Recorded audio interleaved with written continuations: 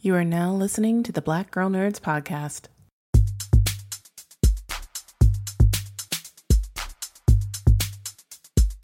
5, 6, 7, 8.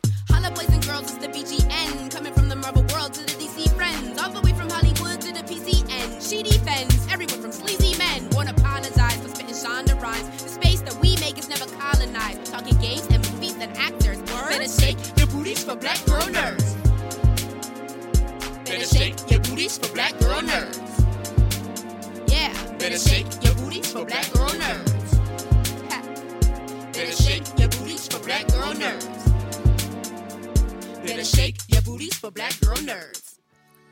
Welcome to the Black Girl Nerds podcast. I'm your host, Ryan. And, these days I've been feeling like I just need a squad of warriors just to kind of follow me around these days with all this that's being thrown at us. And, if I was going to put my squad together, I would have to start it with my guest today because her sword skills are unmatched.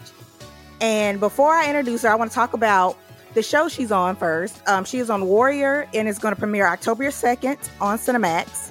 She plays a toy, and she is a madam for a brothel. And at first you hear that and you're thinking, oh, what kind of, because I think that's what she wants you to think, that it's not a lot of competition going on and she's going to kind of hide behind the scenes. But yeah, she's got a surprise for you guys. If you have not checked out the series, you definitely need to. Getting ready to come up for season 2. And so I'm glad to have her. And I'm talking about Olivia Cheng. And she is also a Canadian actress and a broadcast journalist. And you've also probably seen her on Netflix, Marco Polo. So Olivia, welcome. Thank you so much for talking to me today. Thank you so much for having me. All right, so I got to start with the very at the top here and just figure out, how did you even become involved in Warrior? Like, what was that yes call for you for a toy? I think the biggest yes card for me was the fact of who was involved. It's not only a Bruce Lee legacy project that has the blessing of his daughter Shannon Lee and very much has her fingerprints all over it. But it's also backed by Justin Lin, who for so many Asian North Americans is someone that we all respect so much for the inroads he made on behalf of our community in Hollywood. Mm-hmm.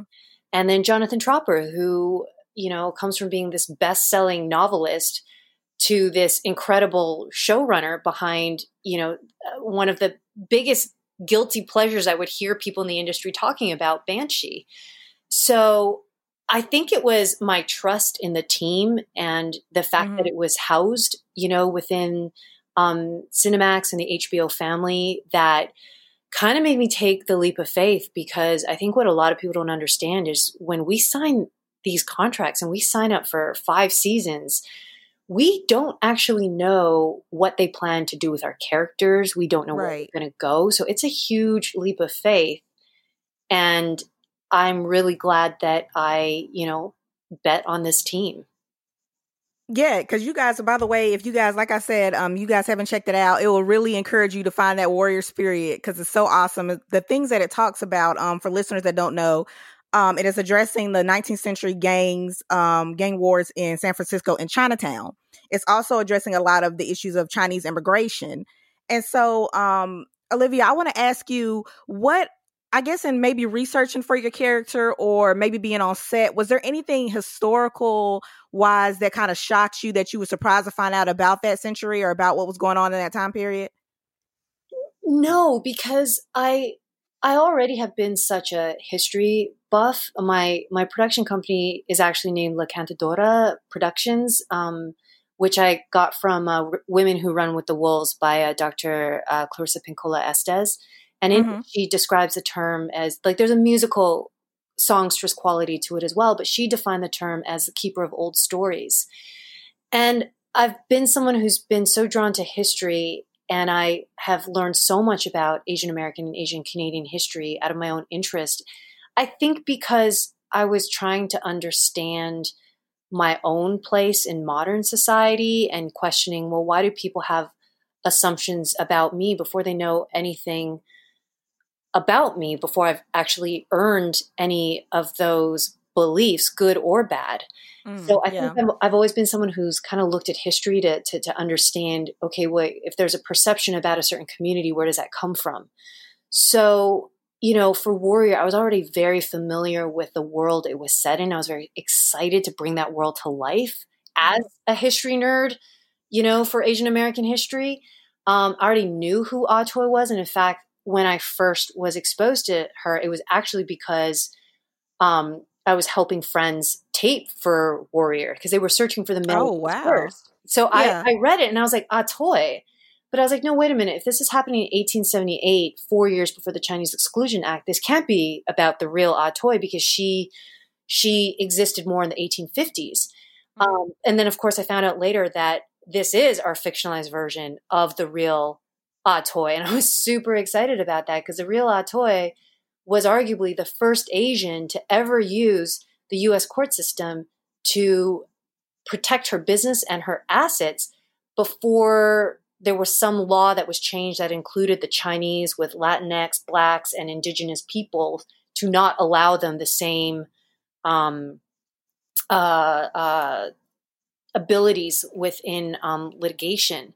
So the real Ah Toy was boss. And our fictionalized version of that, yes, at first glance, she's a madame, and you might think, oh, okay, this is going to be another hypersexualization of an Asian woman on screen. And then as it goes on, especially I think in season 2, she just really, I hope audiences really feel like she becomes so much more of a complex, conflicted, and flawed character who's just human. Yeah, and speaking of which, the revolution when the words came out of her mouth that she was going to use a brothel within that brothel to start a revolution, she was working the network. I was just shocked. Like I was just sitting there, like, did I just hear that? Maybe I need to rewind it a little bit because, like you said, are born in brothels and barrooms. Yeah, because it started, and it's very, like you said, I love the way she's very stealthy about it. Because like I said, you think of a brothel, you're thinking, okay, we're going to see this over sexualized. I don't want to go, you're already halfway into some of the season or halfway in some of the episode before you meet her. And you're like, okay, there's a lot of stuff that's kind of, people of color in America. It's like all of this stuff. Sometimes you feel like you're just weighed down by it and you see it over and over again. But to see her twist it and put a revolution on it and say, hey, no, this is what they're going to see, but I'm going to do this behind the scenes I thought it was really cool about the character. She's a disruptor, Yeah. They made this Ah Toy a visionary, a disruptor, a cultural revolutionary. In today's lingo, we might call her an activist.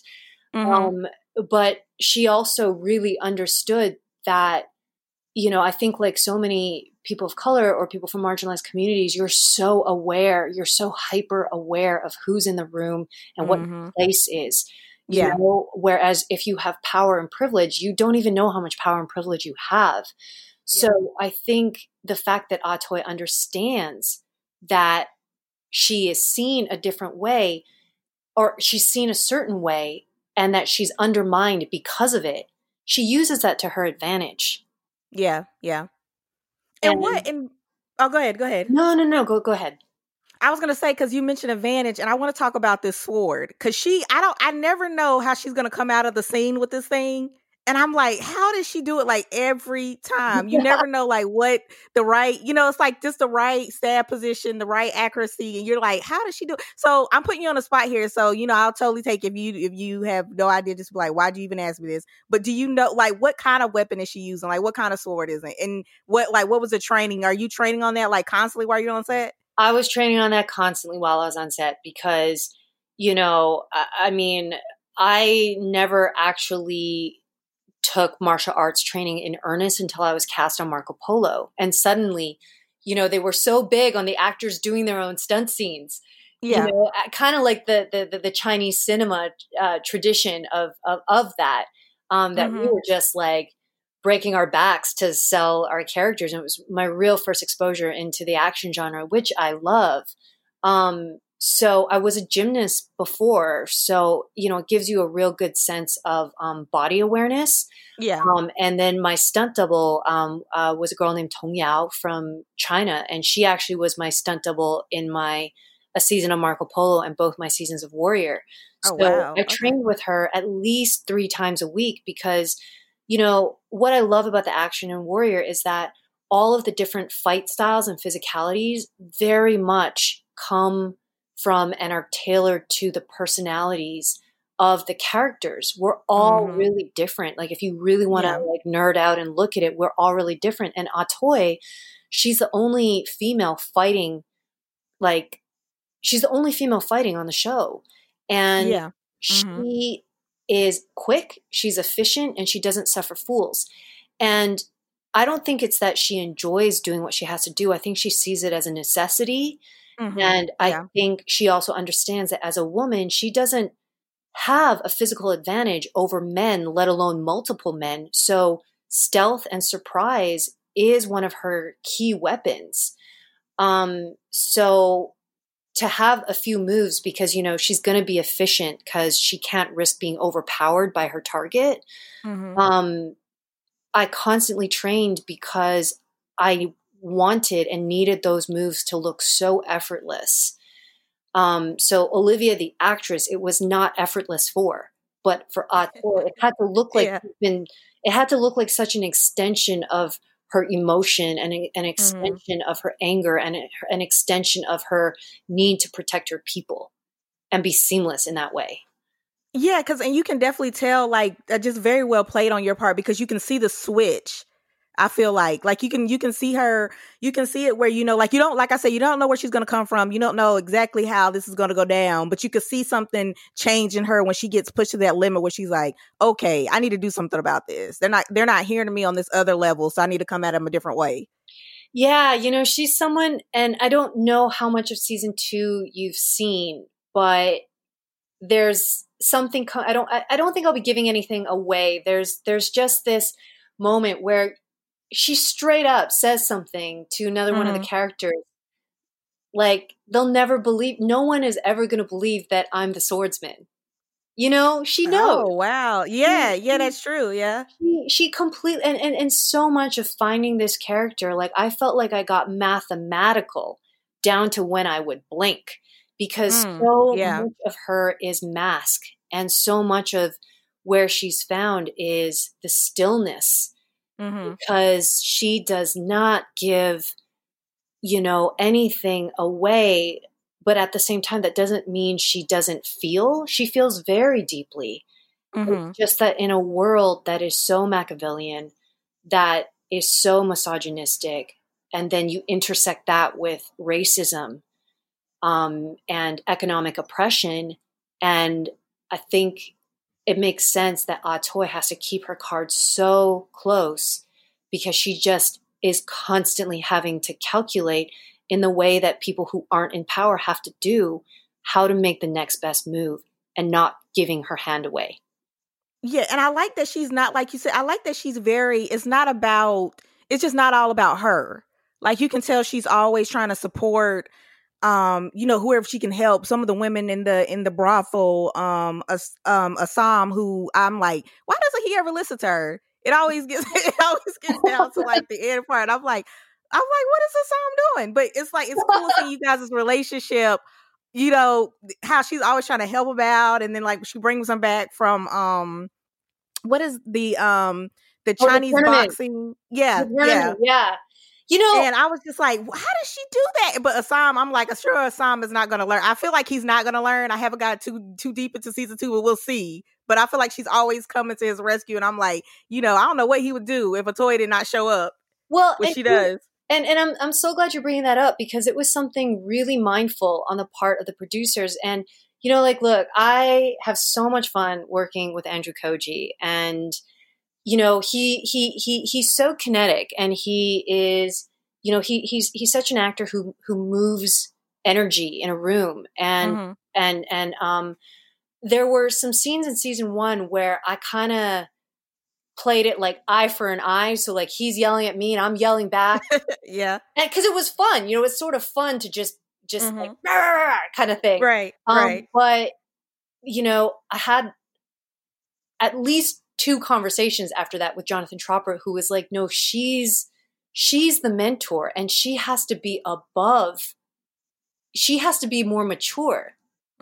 She has to not be shook by his immaturity and his self-destructive ways, because she's above that. So, I think I really thought about that and still had to be course corrected a little, because it's just sort of fun to yell sometimes.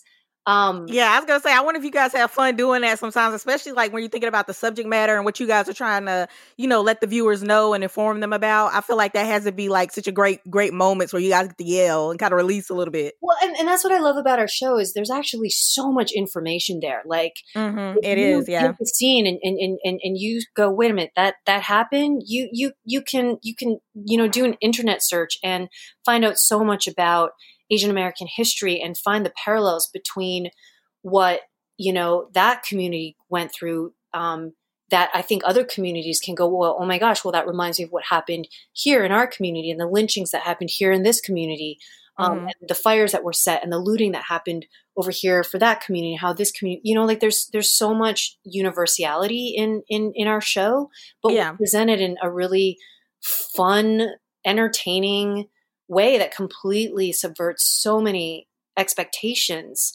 And I love that Atoy, especially in season 2, because, when you're finding your footing on a show, you always just get better as you get to know the characters in the world more. And Atoy's fashion was very, very well thought out, because Atoy's brothel and her fashion was always meant to represent the future. Okay.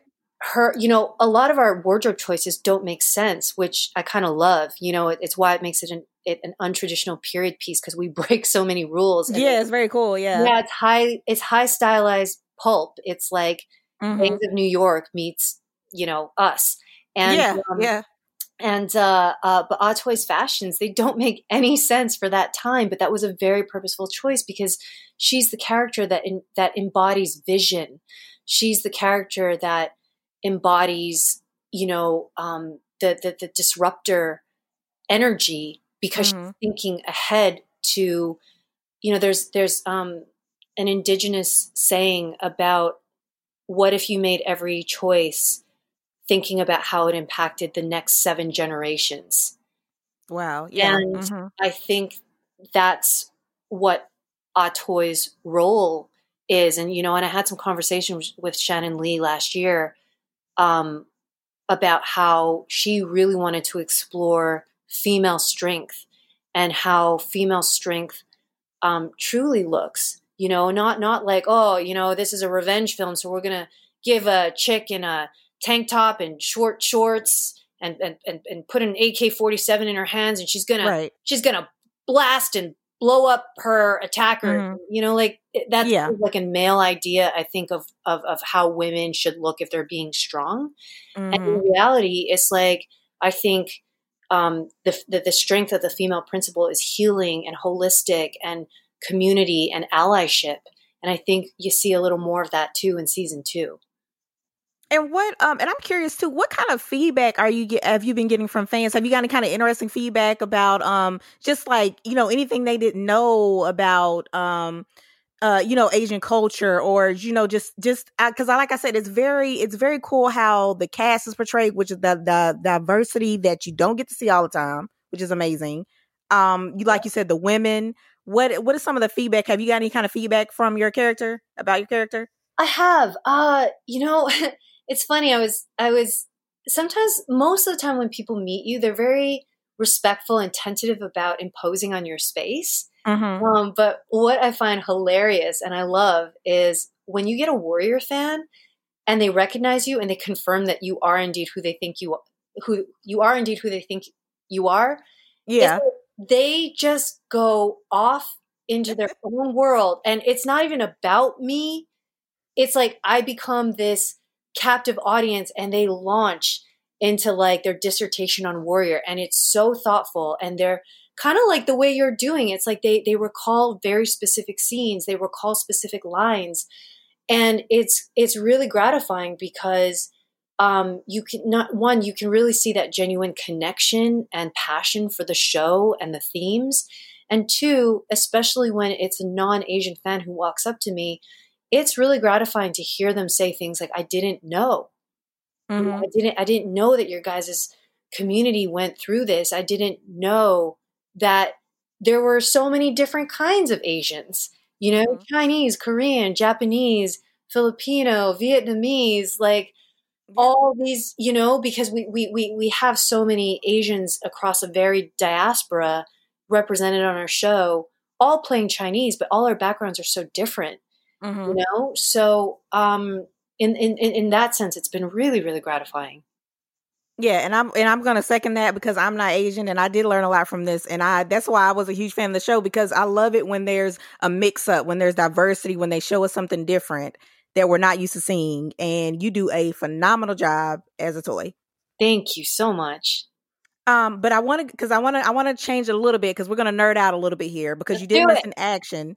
And I love action myself. So I want to know, is there like a dream, like action franchise, action movie you want to be in? Yes. So tell me all the funness. Tell me all the stuff. Okay. I don't mean to be like really creepy or anything, because you know sometimes No, we go ahead and get hype. All the nerds need to hear this. Go ahead. All right. Okay. The Old Guard with Charlize Theron. Yeah. Number one, Charlize Theron in anything. Like, come on. Yep. As a female action star, come on. Yeah, that's amazing. Amazing. Yeah. I watched her sequence in Atomic Blonde like 3 times trying to look for the edit. You know, when she gets like thrown down the stairs? Like, I know they must have done some like swap out and like some kind of, you know, like, but it had to be. Yeah, I can't find it either, but I see what you're saying. It had to be. Yeah, that is like a 10-minute sequence where they're just going at it, and it's kind of funny because there's a point in Atomic Blonde where Charlize and her attacker, they just both get so tired that it's almost this truce while they're both resting and trying to recover their breath, and then they fight again.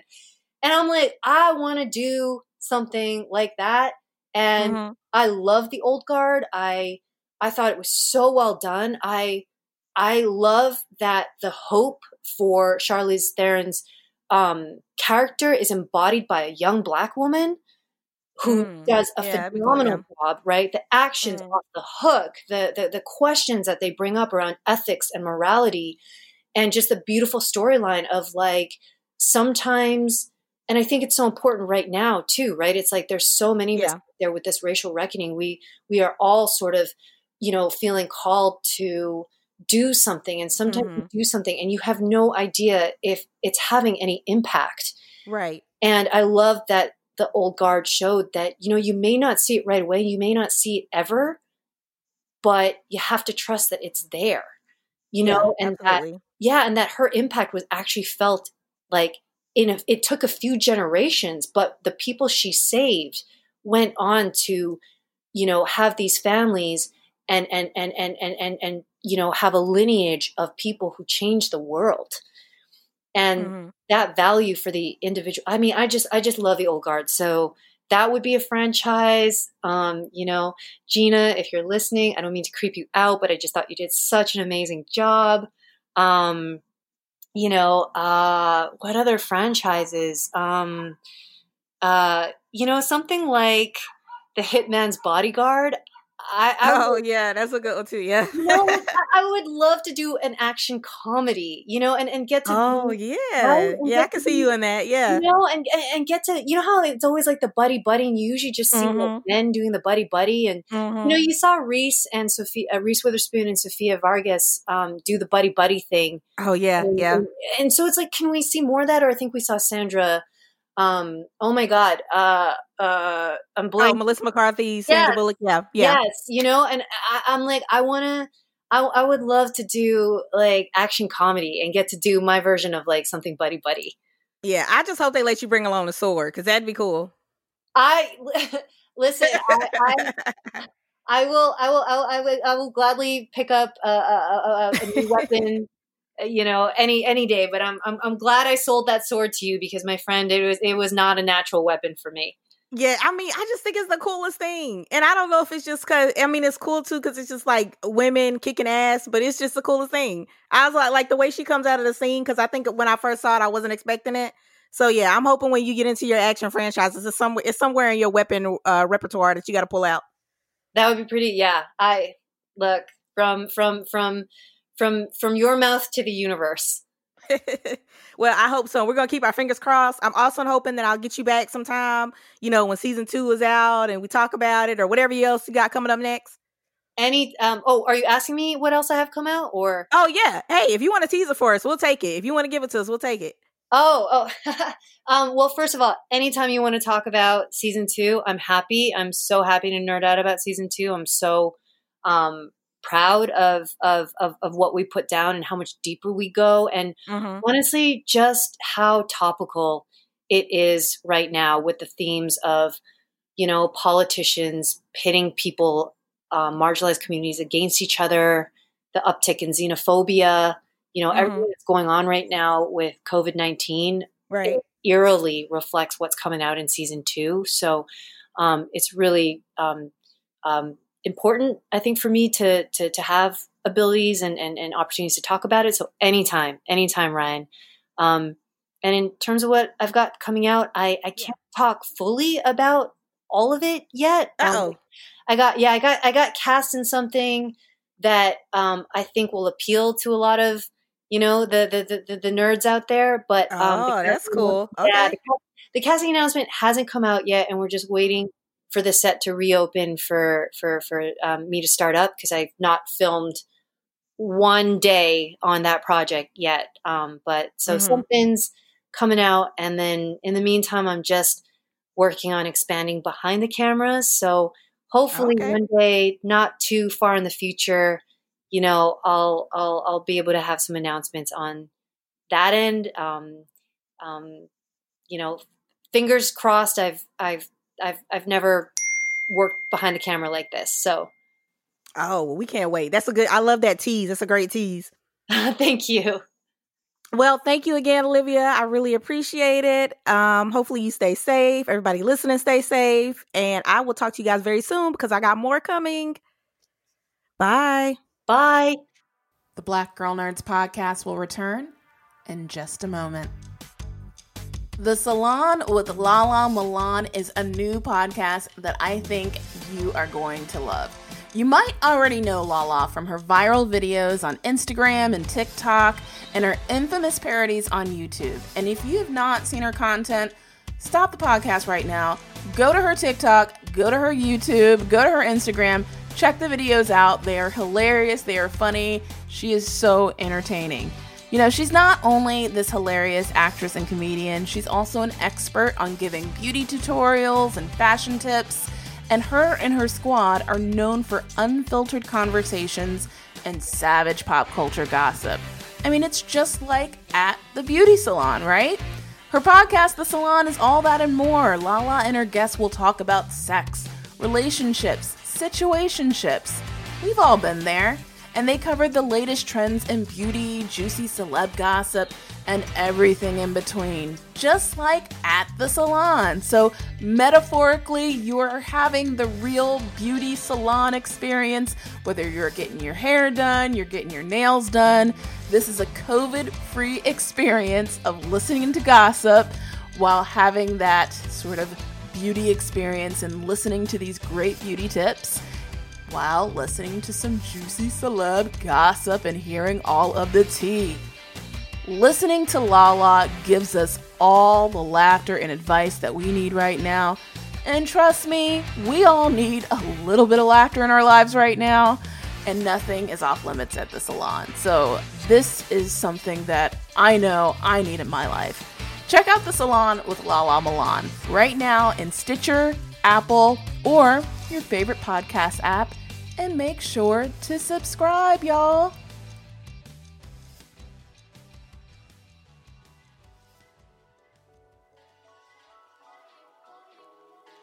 Welcome to the Black Girl Nerds podcast. I'm your host, Ryan, and I told you guys to keep listening and to stay tuned because I have a surprise. I am now on this warrior kick, and I'm so excited as a fan that I get to continue to talk to the lovely cast, so many different warriors on this show.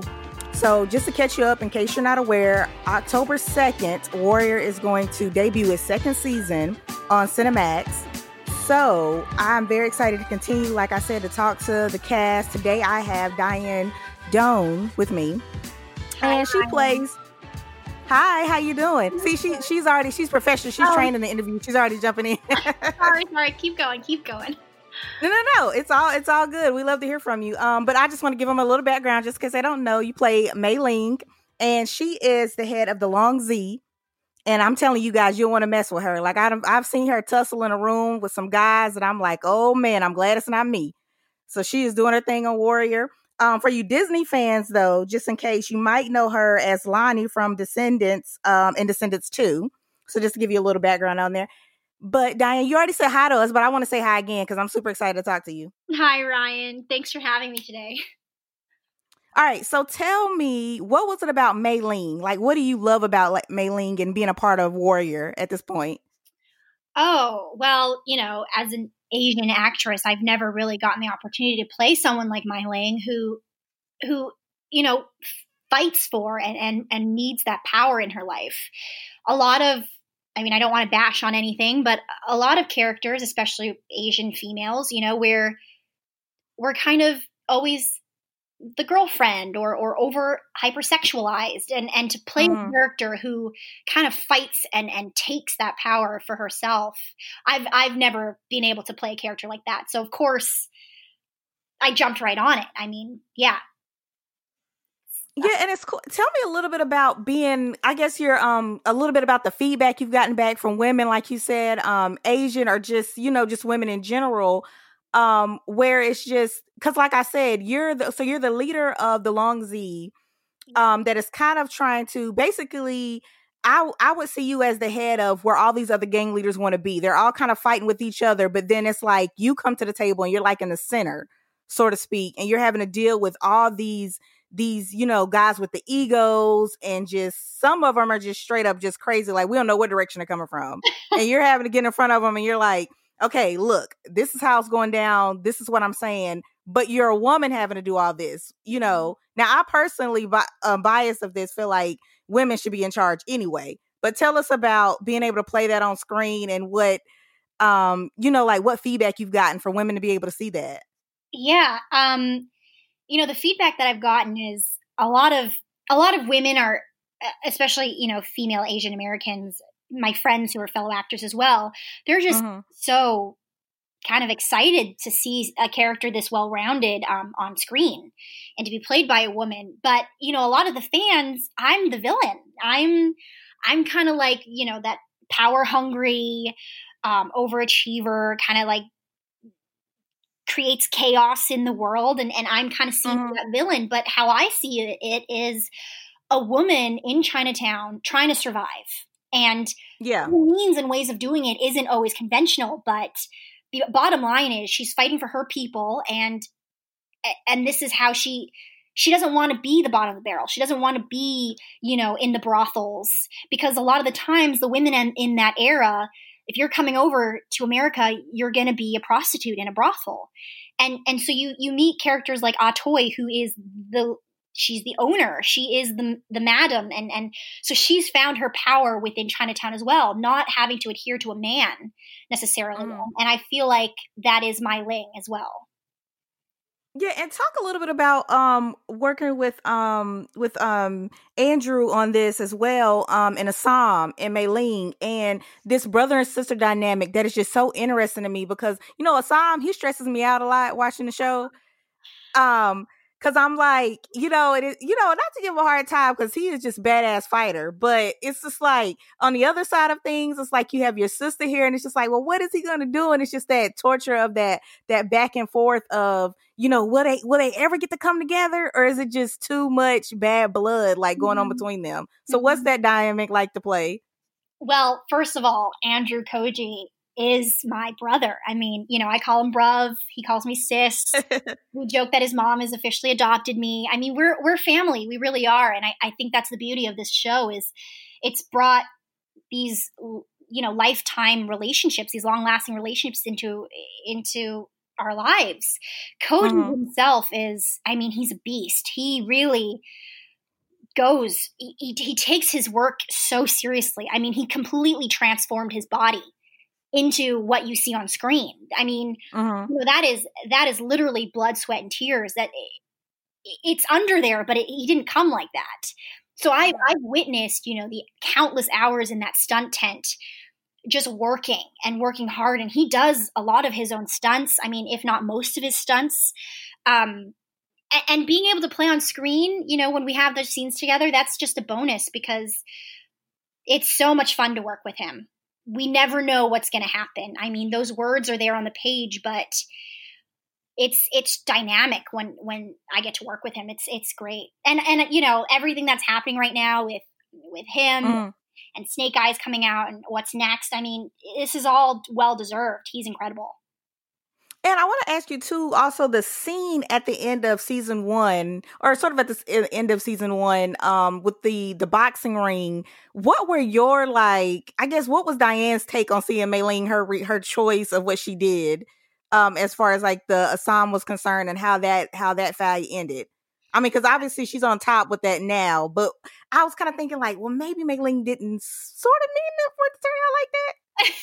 Well, you know, family aside, I took Koji or Assam aside and you know, gave him the opportunity to walk away from the Tong, away from Hopway, because I knew what was coming. You know, that fight was to establish Longzi on top of Hopway, and unfortunately, Assam didn't leave, and he is the power in that Tong. So it became Liang versus Assam, my brother versus my partner.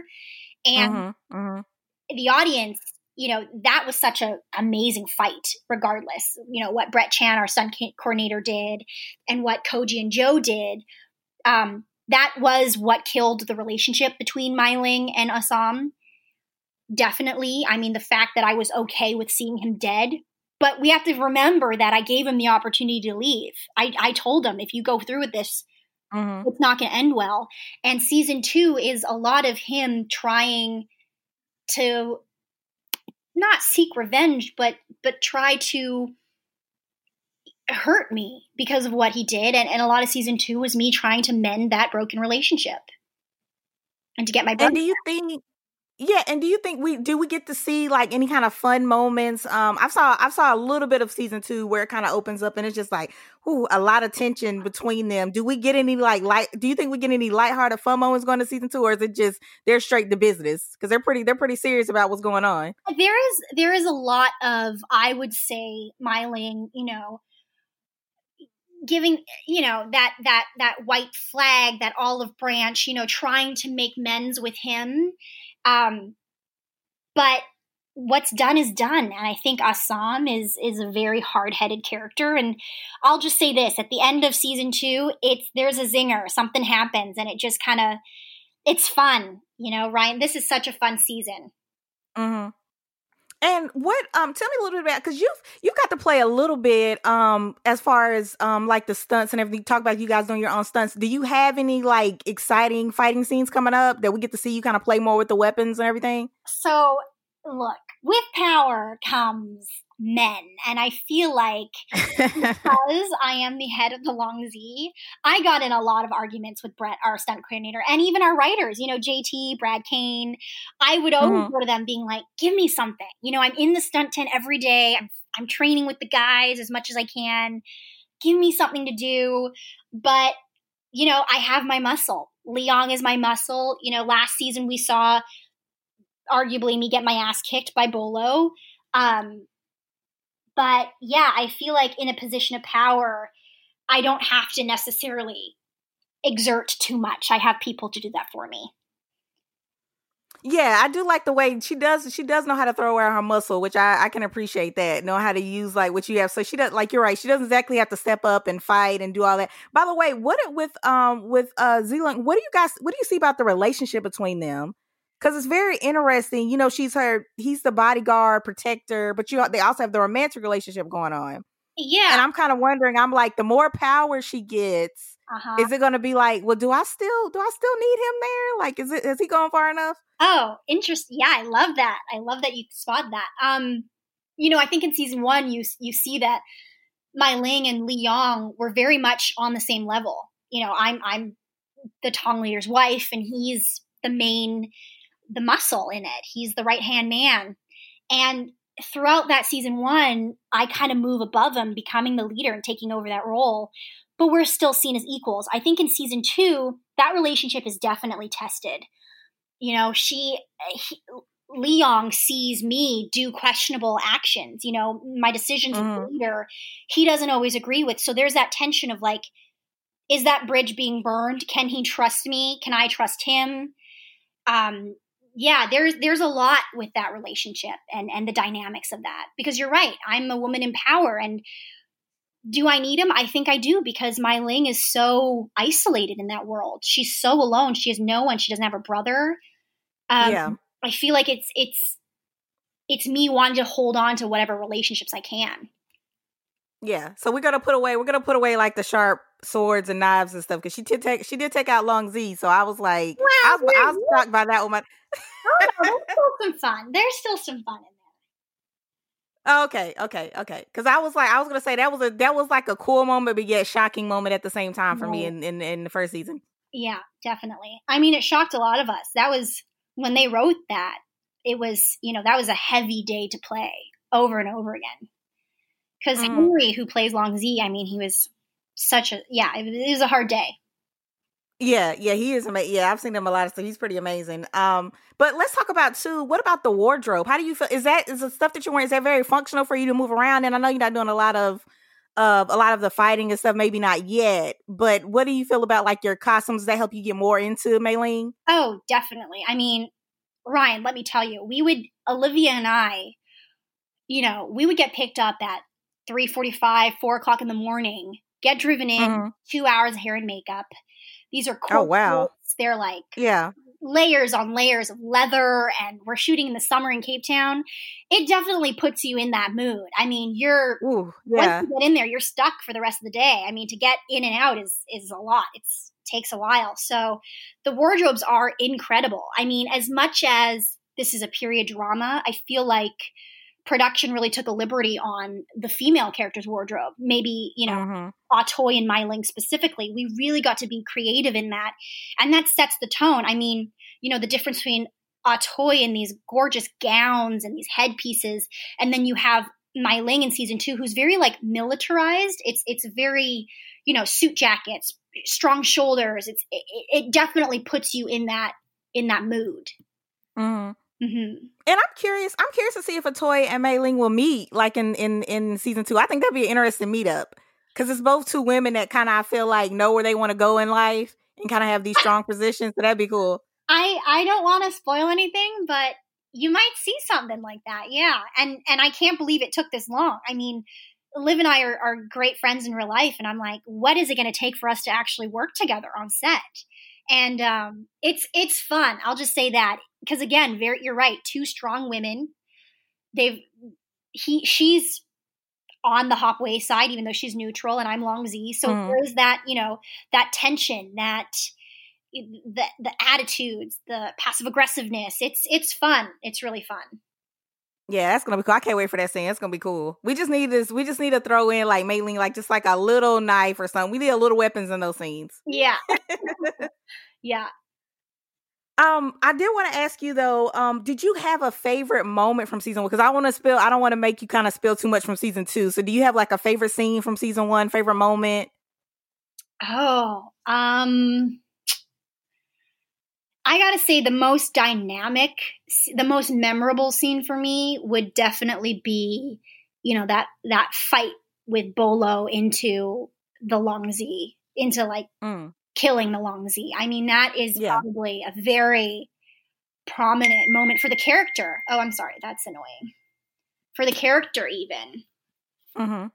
That's something that I've gotta like. I'll remember forever. It was such a big day for the character turn, story wise, and then a heavy day emotionally as well. Yeah, well, let me just tell you again, I'm excited for season 2. I can't wait for people to check it out. As we kind of transition here to kind of wrap up, I wanted to ask you, because you've been very open about, I think you said you're back in like another quarantine, and you've kind of been sharing what you've been going through day to day. Have you picked up any cool hobbies or anything? Ryan, you're so sweet. Let me tell you, this whole quarantine, whether it was in the States or where I am now or in Canada, I've never cooked more in my life. I love cooking. It's really given me like a sense of ease because, this stressful time, no one knows what's going to happen with, financially, with work, with our family, health. I also adopted a dog. I've been sharing. Oh, that's cute. So yeah, just anything, I've been reading. I've been spending a lot of time with working on relationships, building these strong female relationships. I've got a group of girlfriends that mean the world to me, my family. It's put into perspective what's important. And as much as work is amazing and I can't wait to go back, it's also like, these things that I put on the back burner are finally presenting itself. And I'm grateful for the time I've had with my family. Yeah, and it's just like now you're gonna be like, oh, how do I prioritize all that? Because it's like now you got to just get to sit around, like you said, it's a lot of self-care, which is kind of the if you have to pick out a silver lining from everything that's going on. Yeah. So yeah, it'll definitely be interesting once things pick up, and I'm hoping to start working on cooking because I burn a lot right now, so I need to find something that I can kind of do. Just patience and effort. That's all. I mean, I'm not saying I'm a great cook, but if it's edible, that's a win for me. Oh, exactly. That's all I'm saying as well. But can you tease? I know everybody's in a little, what are we going to do next? You got to get your page longs of how we're going to even be on sets anymore. But do you have anything you can tease for us? Anything coming up? I'm going to tease right now is Warrior season 2. It's been a long time coming. We did that, God, almost more than a year ago. And I just can't wait for what the audience is going to say. Before I was teasing something fun, and that was Agents of S.H.I.E.L.D., and that just ended. So there's a lot of good stuff coming. And yeah, I'm very grateful. Yeah, it'll be cool. It's going to be cool to see what everybody's been working on while they're in their like secret workshops, away for quarantine. Exactly. Well, Dianne, thank you so much. This has been fun. Thank you so much for talking to me. Ryan, thank you for your time. This has been great. And guys, remember Warrior Season 2, Cinemax. You guys check it out October 2nd. And stay safe out there. And I will talk to you soon. Bye-bye.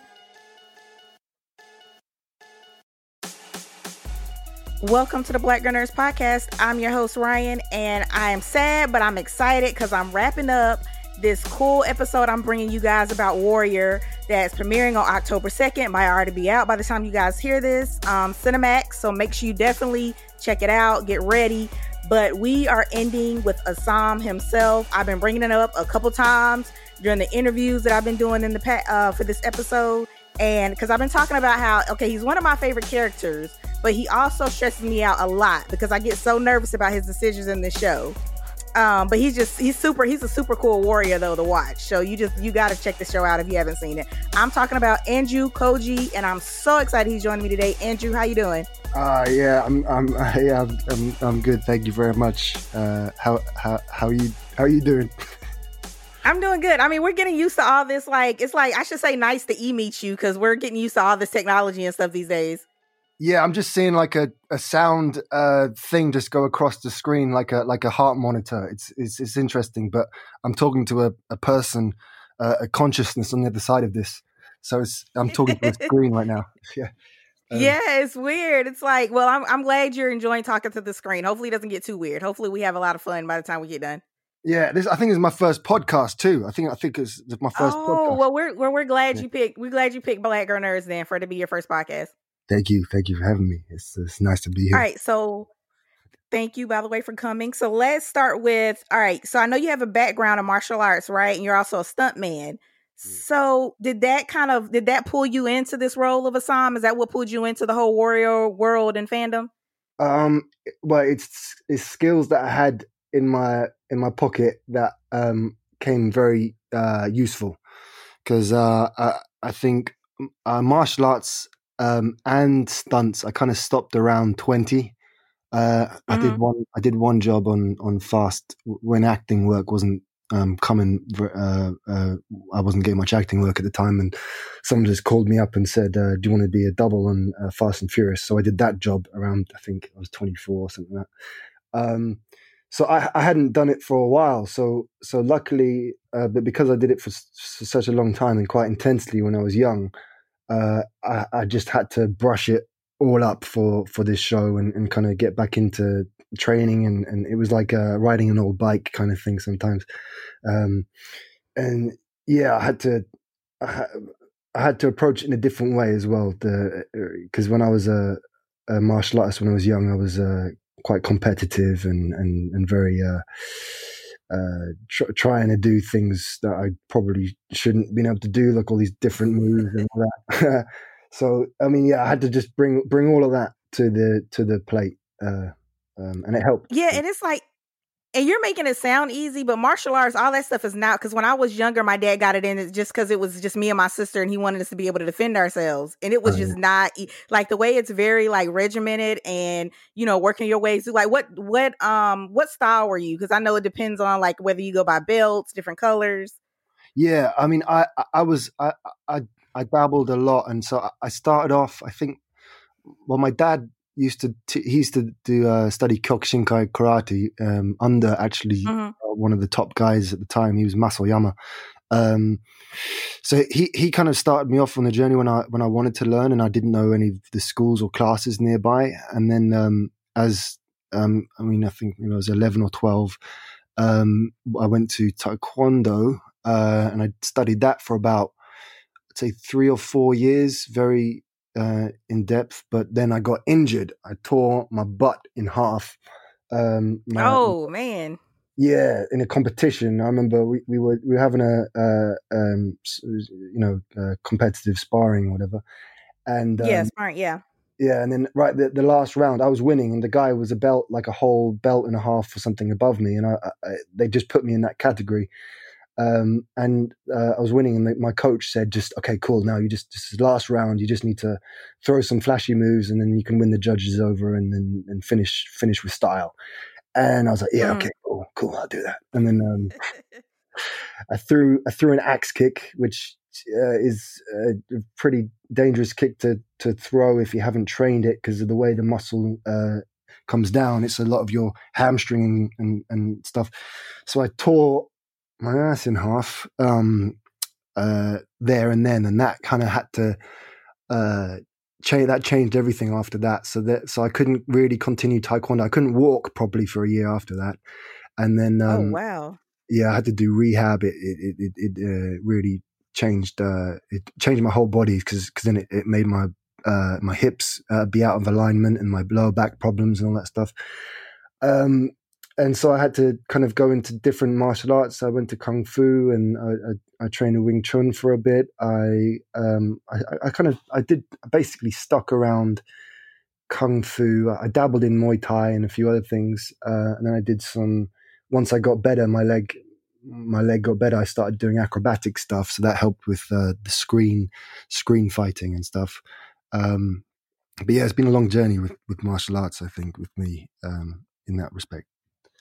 Yeah, and you can really see that on screen too. And I think it's so cool how you guys get to partake in the stunts and stuff. For Assam, was there a stunt that you did, or was there a fight scene where you were like, okay, I might have shouldn't have attempted this. Like I might have should have got a stunt double or got somebody else. Was it, or like you pushed yourself way too hard and you're like, oh, maybe not that one? Season 1, not so much. I mean, a lot of TV filming is endurance, so you can't go in like a what do you call it, a short distance runner where you just sprint and it's a marathon. Oh, okay.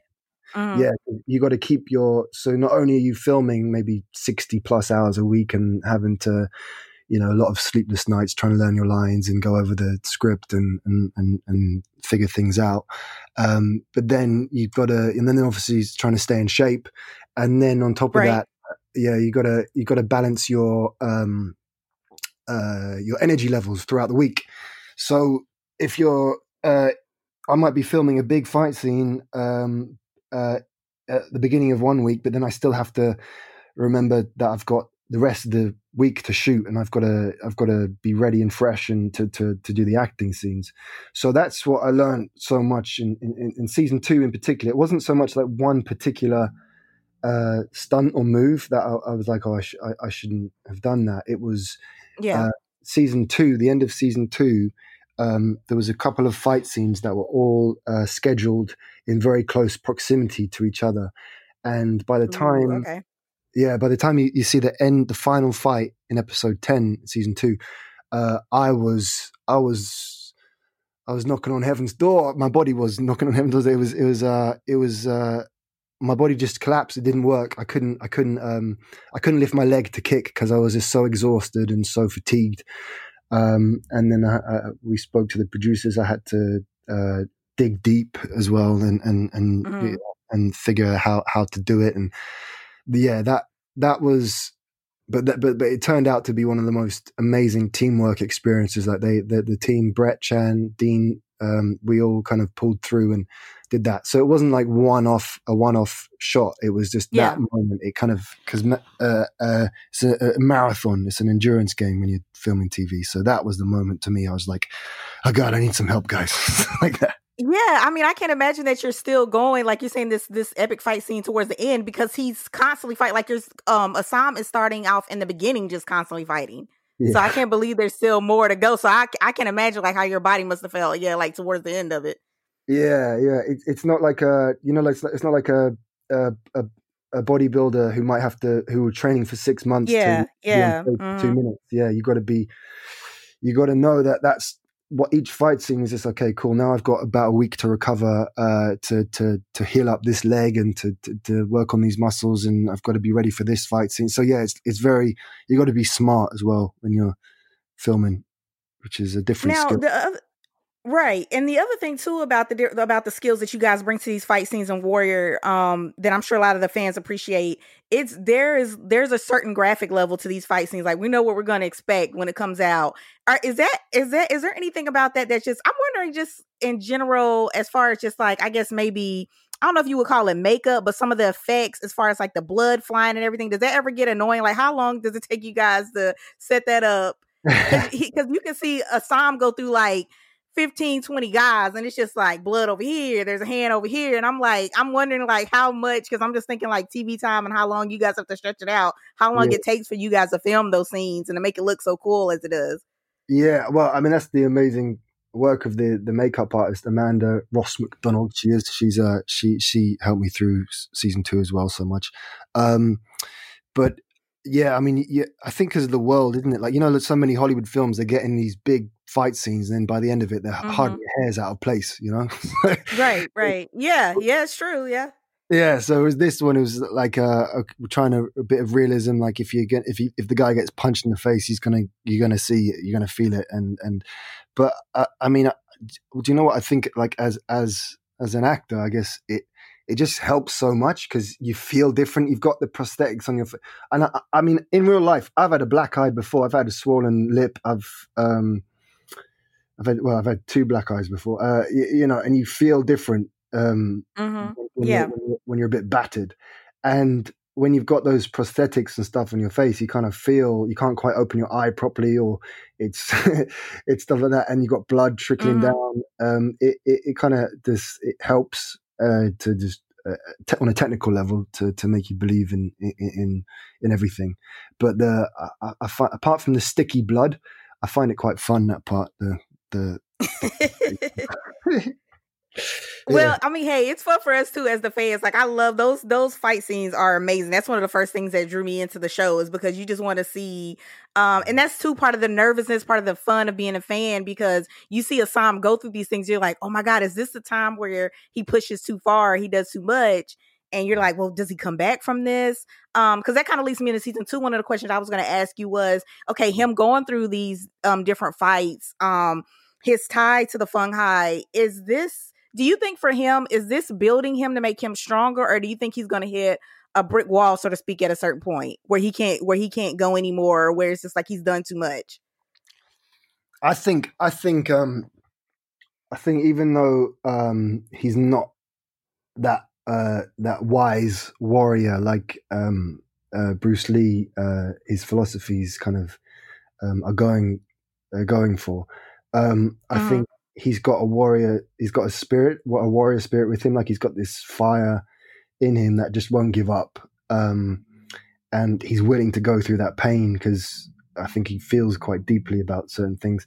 So I think that brick wall, he probably hit that brick wall, that initial brick wall in episode 1, season 1, where he thought everything was going to go to plan. And now he's in season 1, he had to just figure out what the hell can he do now?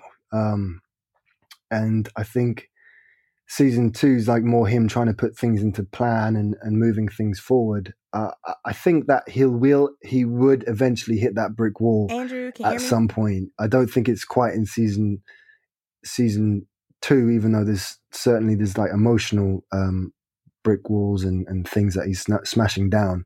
But I think, I mean, I know what you mean. I think like, someone like him or that character would definitely has the chance to kind of just, he's ripe to be in a position where he might not be able to continue in a way, I think, if that answered your question. Yeah, and do you and I guess part of following up on that for Maylene, what do you feel like they're going forward? Do you think there's any reconciliation in their relationship, or do you think when that Chinese boxing scene went down, the ending, he was done? You think there's any way in season 2 we can get to see them have a cordial moment where it's not so tense? Have you seen season 2 yet? Not yet, or bits? I've made it like halfway through, so I'm hoping. That's why I'm asking, because I'm hoping as I go, maybe I'll see something. Because right now it's so tense from what I've seen so far. Well, let me try and not give it away to you. I think from Assam's point of view, there is no going back. He lost his sister, and he was almost grieving that, I guess, throughout season 1. And that kind of that moment in the tournament in season 1, I think when that happened, and I think if you were to think on a personal level, if that happened to you, if a sibling of yours was to okay or give the thumbs up to your execution, I think that would be a very, very hard relationship to save, really. Oops, sorry, your computer. But so I mean, I don't think he's the kind of person who would eventually kill her or himself. He wants to teach her a lesson for sure. I think there probably is room for hope at the end of the day, if further down the story. But yeah, it does. It's like sad too, but you get it. Like after you see season 1, if you guys haven't seen it, after you see season 1, you'll get where the relationship is where it is going into season 2. But another relationship, Assam and Atoy. What is that? What do you take from? What do you think that relationship means for Assam? Is that just somebody that he's just very lucky, that's almost like a guardian angel that's just there to help him out a lot, or do you think there's going to become like a mutual benefit of that going into season 2? Yeah, I think let me just think about that one. That's a good question. I think, at first she was a kind of a welcoming face, a friendly face that took a shining to him and invited him into her world and to show him about. And I think because of his nature, he's quite rebellious, maybe egotistical kind of nature, that relationship is very hard. Like he doesn't want to be the apprentice, or he doesn't want to be taught things, and I think he thinks that Atoy is doing things in the way that she knows how to do it and her best way to handle it, but it's not his way. So I think I think they become they're on their own journey, but they've got a similar cause, they're fighting for a similar cause. So, so I think that's where they kind of at. They're both such strong people, they are. Yeah. Yeah. They're hard to kind of put in a room together in a way. Yeah, but it is so entertaining when you guys do see them together. Definitely, if I have not said it enough, you guys check out season 2 coming out of Warrior. Check out season 1 if you need to catch up. Andrew, as we kind of wrap up here, I wanted to kind of geek out with you about action movies, because Yeah. Yeah, because I think you would be like phenomenal. Like, I can't wait to see more stuff, and I need to go play catch up once I make it through Warrior of all the action films or whatever you have coming up next. But okay, so I was going through, and I saw you could be in an action thriller called Bullet Train. How did that? Can you give us anything? I know you can't. I don't know if you can spoil anything. I know Hollywood is still trying to figure out how we film things, but can you talk about how you got involved in the project? Anything like that? Yeah, well, that's kind of a funny story. That was my agent Meredith. She forwarded me the script, and I read it, and I thought it was maybe a small independent. I knew Sony was involved, but I didn't know the names that were involved at the time. So I read the script, and I thought it was really well written script, a very different kind of character to Assam. But and then I thought maybe Sony had a small independent film section. So I read it, and then later on, I found out David Leitch was directing it, and Brad Pitt's part of it, and I was like, whoa! I didn't realize this scale of this film. Yeah. And then I started to be able to picture it, and I thought, well, I'm not going to get this role. It's Brad Pitt. I'm not going to act with Brad Pitt. That was never, for ethnic, actors, it can be quite a tough industry, and sometimes you think certain people you'll never get to work with because of the genre or the kind of films. Sometimes you don't think that you have that opportunity. So when that happened, I couldn't believe it. I was it was. I'm going to go all out for that role because it's such an amazing opportunity. So it was just crazy how it came about because I didn't know those names were attached to it, and at first. And I didn't think I'd get it because once I found out, I didn't think I'd get it because I was just like, well, this is they're going to choose some big Japanese or someone star over there. And that I did my best for the self tapes and all that, and we seemed to get on and had a similar vision for the character. And then so I'm blessed. I'm excited, and I can't wait to see. I think you do a fantastic in action thriller. I'm kind of biased because I'm a Warrior fan, but I'm excited to see what you're doing next, what's coming up next. And thank you so much for talking with me today. Thank you so much. Thank you. Listen to Black Girl Nerds podcast. I'll give you a plug. You can use that. I love that. Thank you so much. I appreciate it. And everybody stay safe out there. Wear your mask, and thank you. And I will talk to you guys later.